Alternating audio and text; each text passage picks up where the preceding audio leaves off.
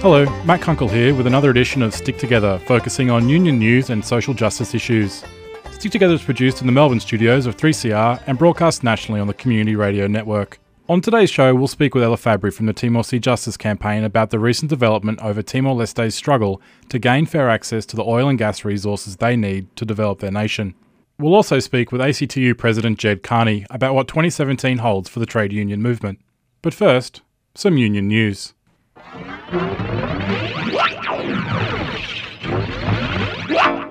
United Voice members at Melbourne's Crown Casino are now reaping the rewards of their new enterprise agreement. Members have secured a new deal which includes 3.75% annual pay increases, with an additional 0.5% paid in two lump sums each year. It also includes an increase to redundancy pay and improved job security clauses. The deal was struck after several months of tense negotiations where union members had demonstrated publicly against the casino, who had fought each of the union's claims. The deal, the largest of its kind in the Southern Hemisphere, will continue to see Crown employees amongst the best paid hospitality workers in the country.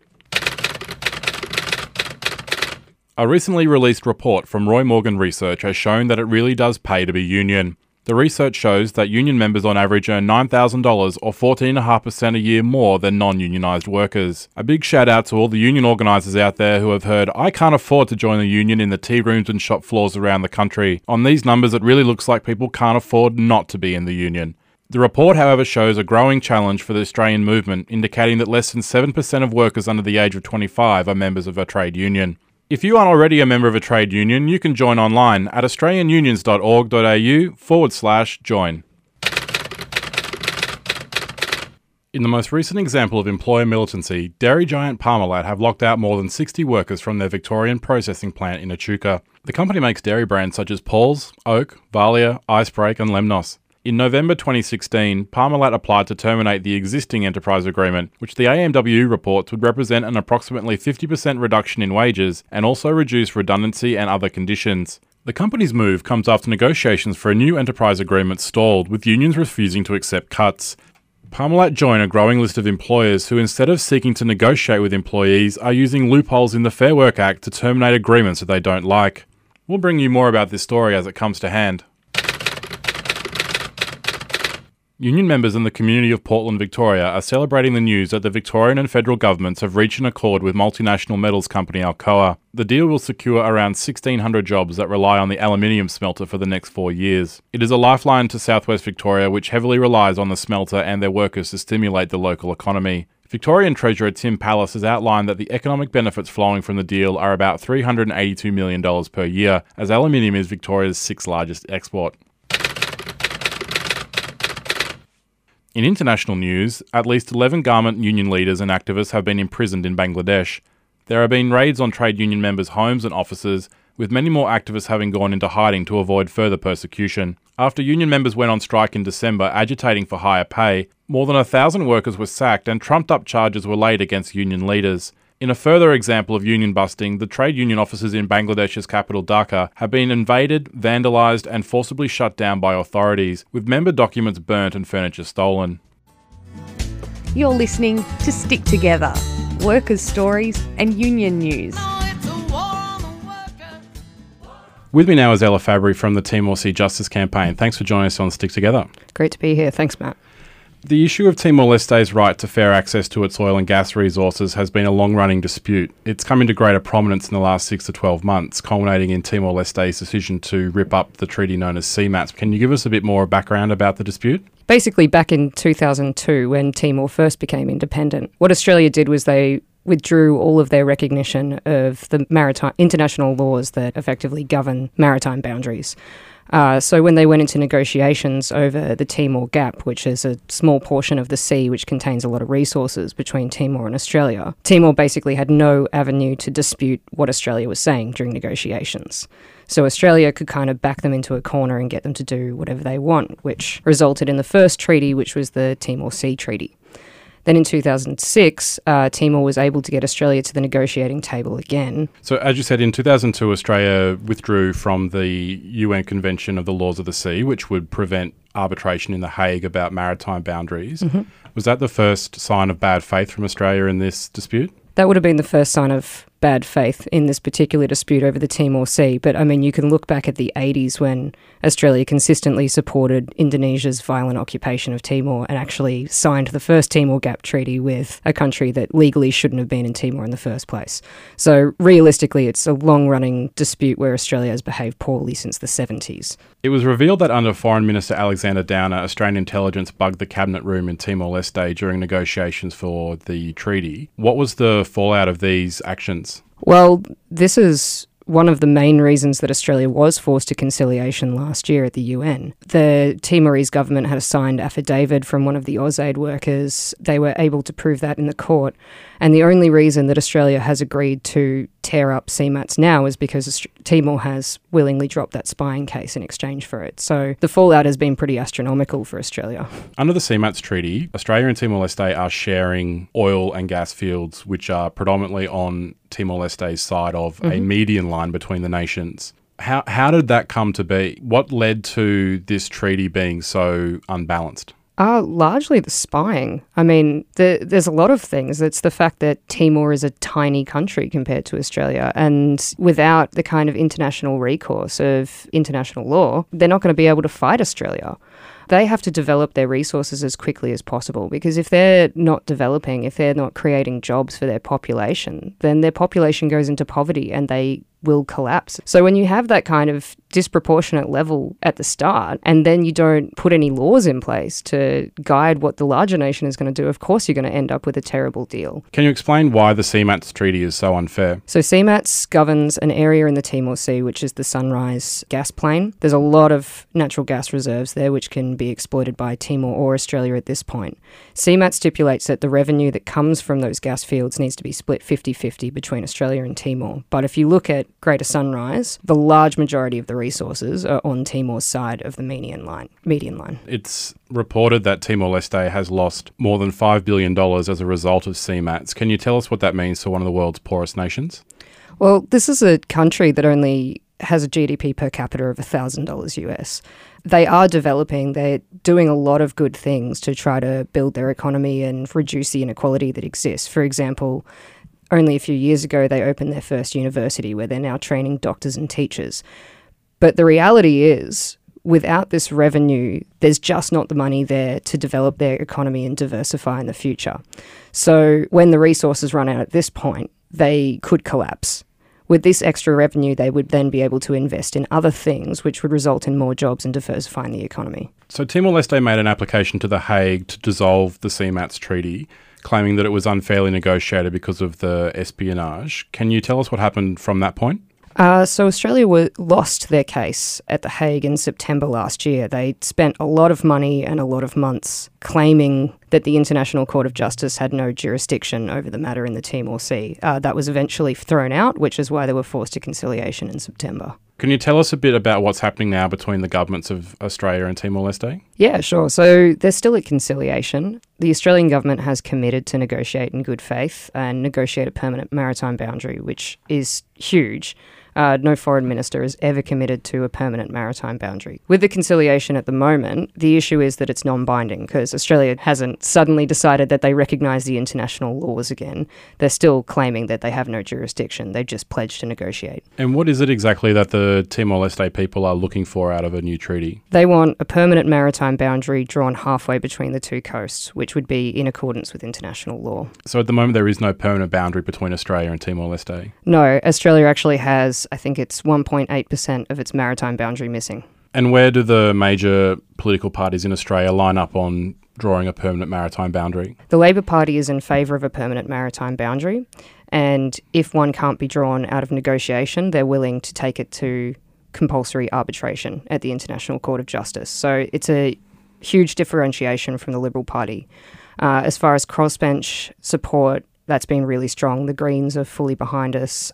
Really, at this point, our main opposition is the Liberal Party and the very conservative minor parties in the Senate.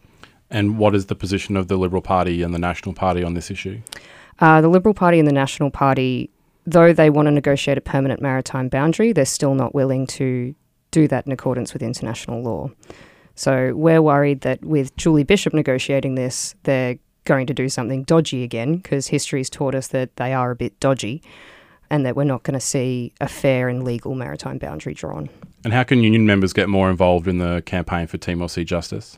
So right now we have a petition online, so you can go to timorseajustice.com and that will take you straight to the petition. So fill that one out. In a few months we'll be delivering that to Julie Bishop. Other than that, writing to your local member can never do any harm. We want to see what individual local MPs think about this issue, particularly if you've got a local Liberal member, give it a go. Unions have a proud history of standing with Timor-Leste during their independence struggle. Some of their actions included the CFMEU leading a stop work action in 1999, putting thousands of workers on the street. The ASU municipal workers refused to pick up garbage from the Indonesian consulate. The MUA stranded more than $22 million worth of goods bound for Indonesia.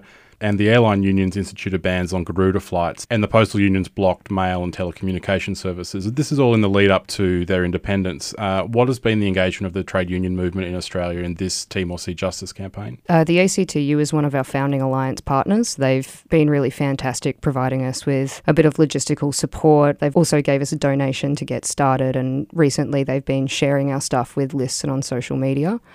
We've also connected with a feeder union aid abroad, which is an obvious connection that we just need to have because they're doing so much great work in Timor. Hopefully we'll be having a discussion with a couple more individual trade unions in the next couple of weeks, but for the moment it's just the ACTU and a feeder. Ella, do you want to give one last plug to the website? How can people get more involved and find more information? Yep, so go to timorseajustice.com. That'll take you straight to the petition, so sign on to that. Also tick the box to get involved and put in your postcode. We've got Timor Sea Justice groups starting up in just about every state now. So we'll be able to direct you to a local state group and you can do some events with them all around the country and then write to your MP, like us on Facebook and do all the usual stuff. Great. Ella Fabry, thanks for joining us on Stick Together. Thanks, Matt.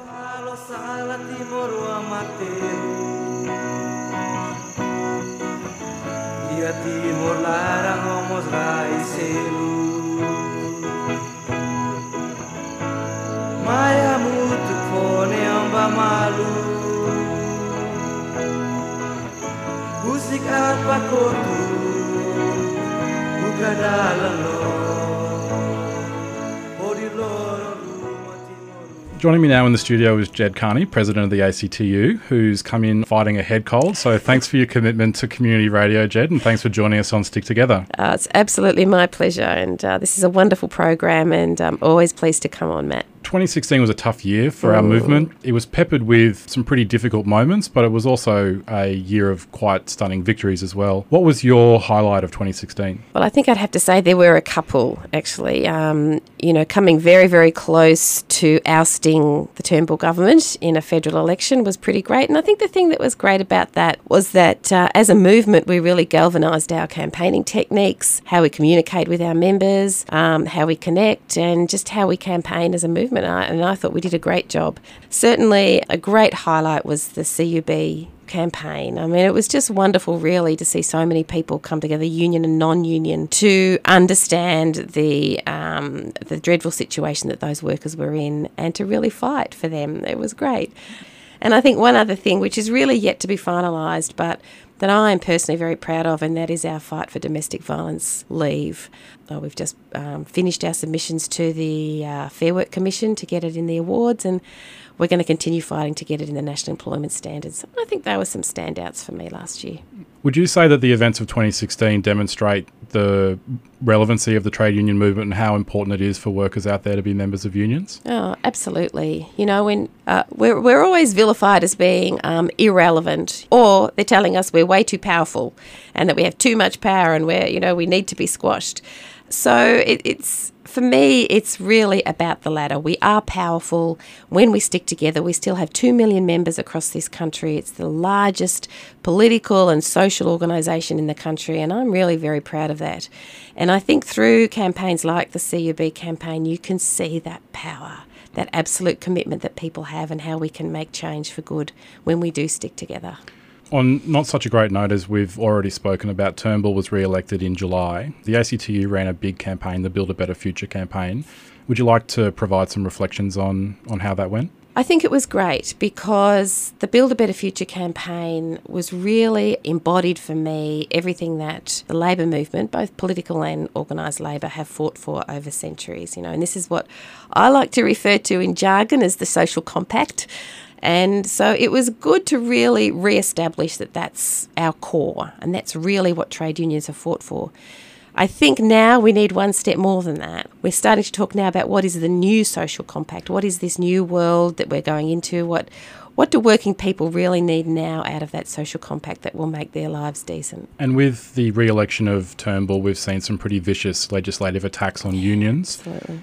Now the ABCC bill and the Registered Organisation Bill have passed both houses of government and now law.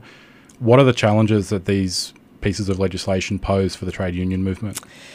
Well, the ABCC legislation, is essentially about the building construction industry, but it's much more than that. It's really trying, I think, to break power of a strong, militant trade union who does really wonderful things for their members.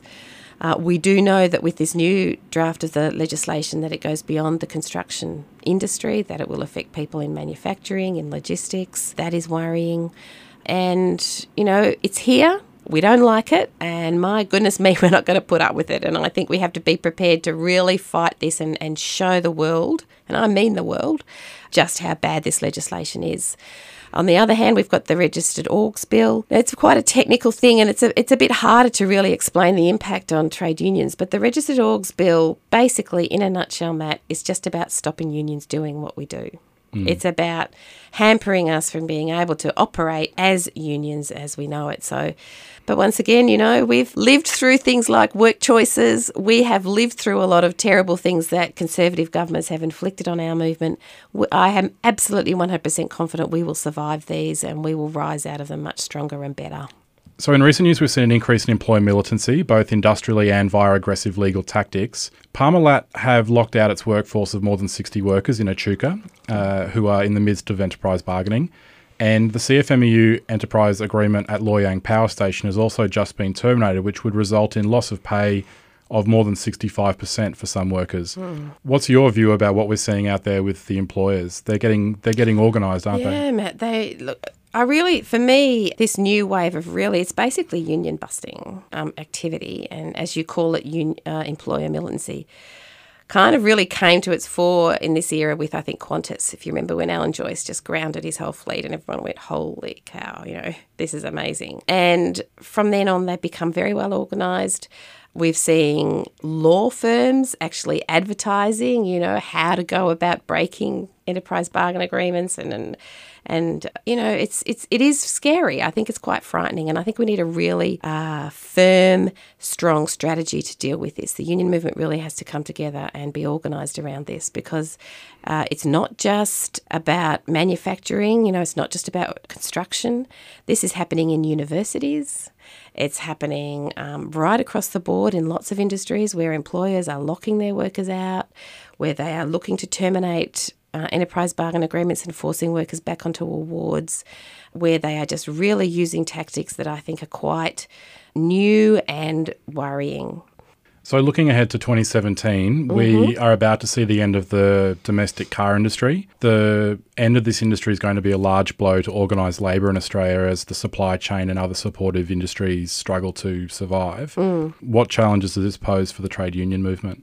We know the answer, really. The trade union movement needs to get out there and I guess, I'll say get a government elected that is going to be committed to creating jobs.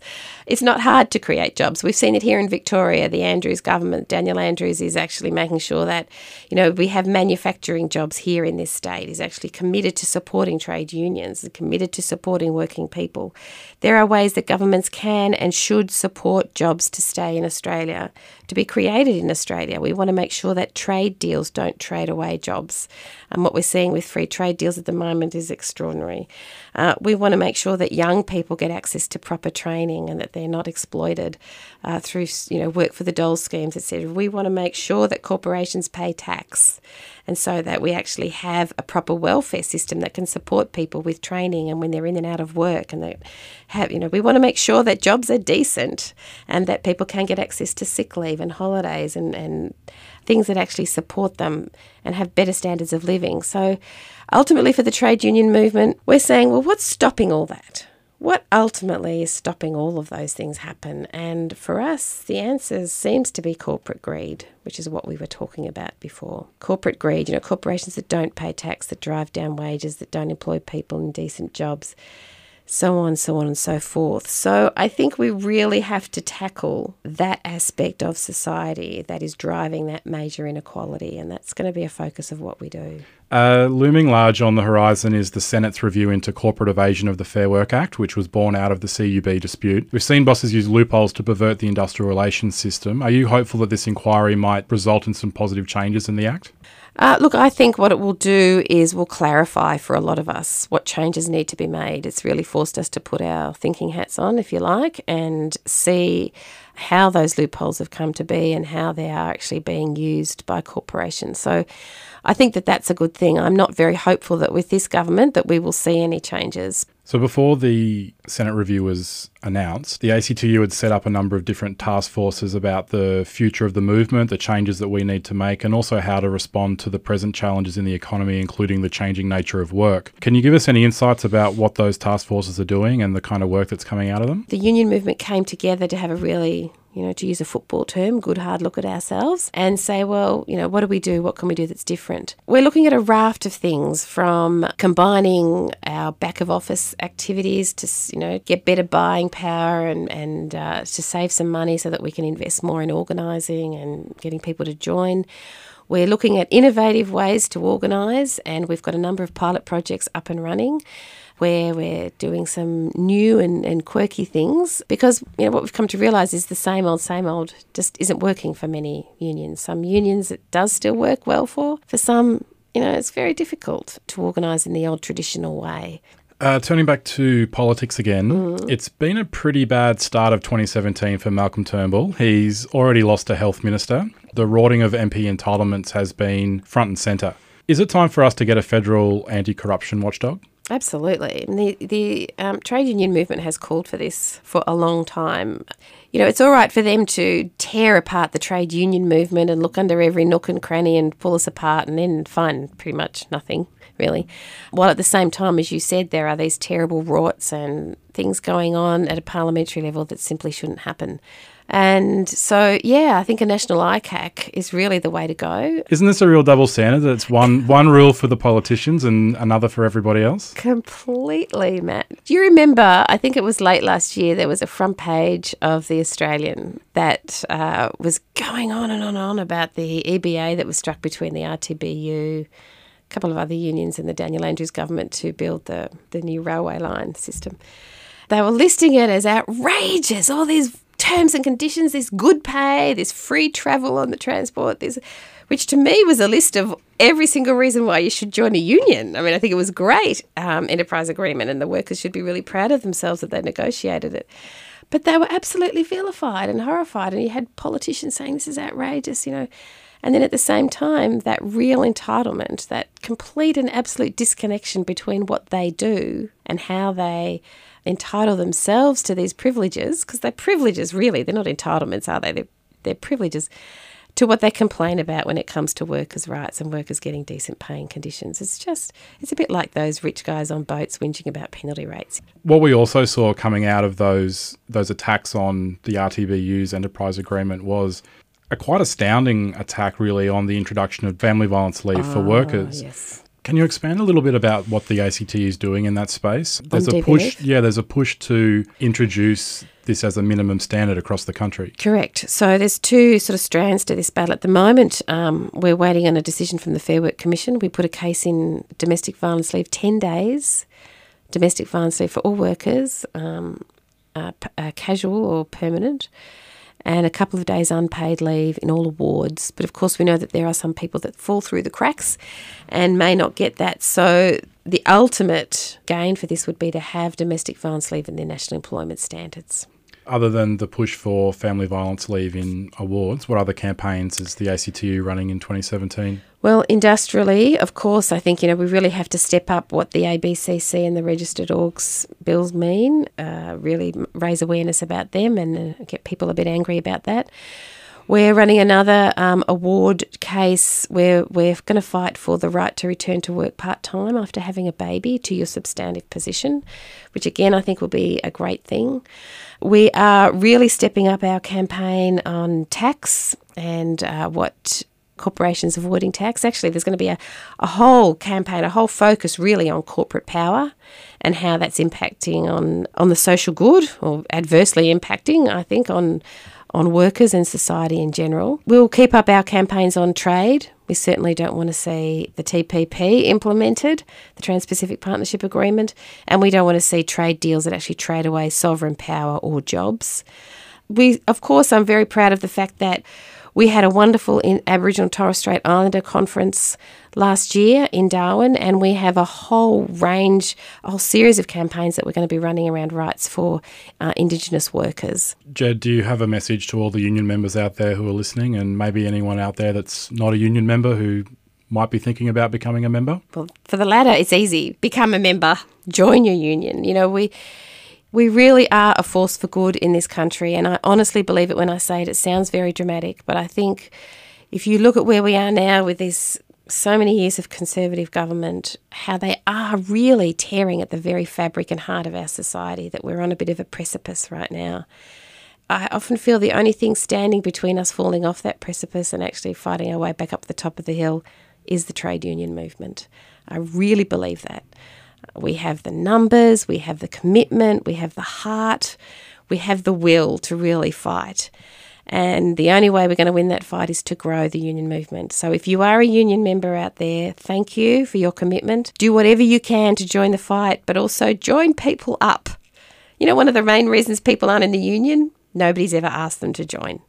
So organise, organise, organise. Get people to join the movement and show them exactly what the union movement stands for and what we're about. That's what I try to do every day. Jed Carney, thanks for joining us on Stick Together. My pleasure, Matt. Well, that's it for this week on Stick Together. Thanks to Ella Fabry and Jed Carney for joining us on the program. If you'd like to get in contact with the producers, you can call 03 9419 8377 or email us at sticktogether3cr@gmail.com. The podcast of this show and other recent episodes, as well as a link to an extended interview with Jed Carney, can be found online at 3cr.org.au/Stick Together. Stick Together is produced in the Melbourne studios of 3CR and broadcast to your local community radio station by the Community Radio Network. Remember, no matter where you are or what you do, there is a union for you. I'm Matt Kunkel. Until next time, stick together.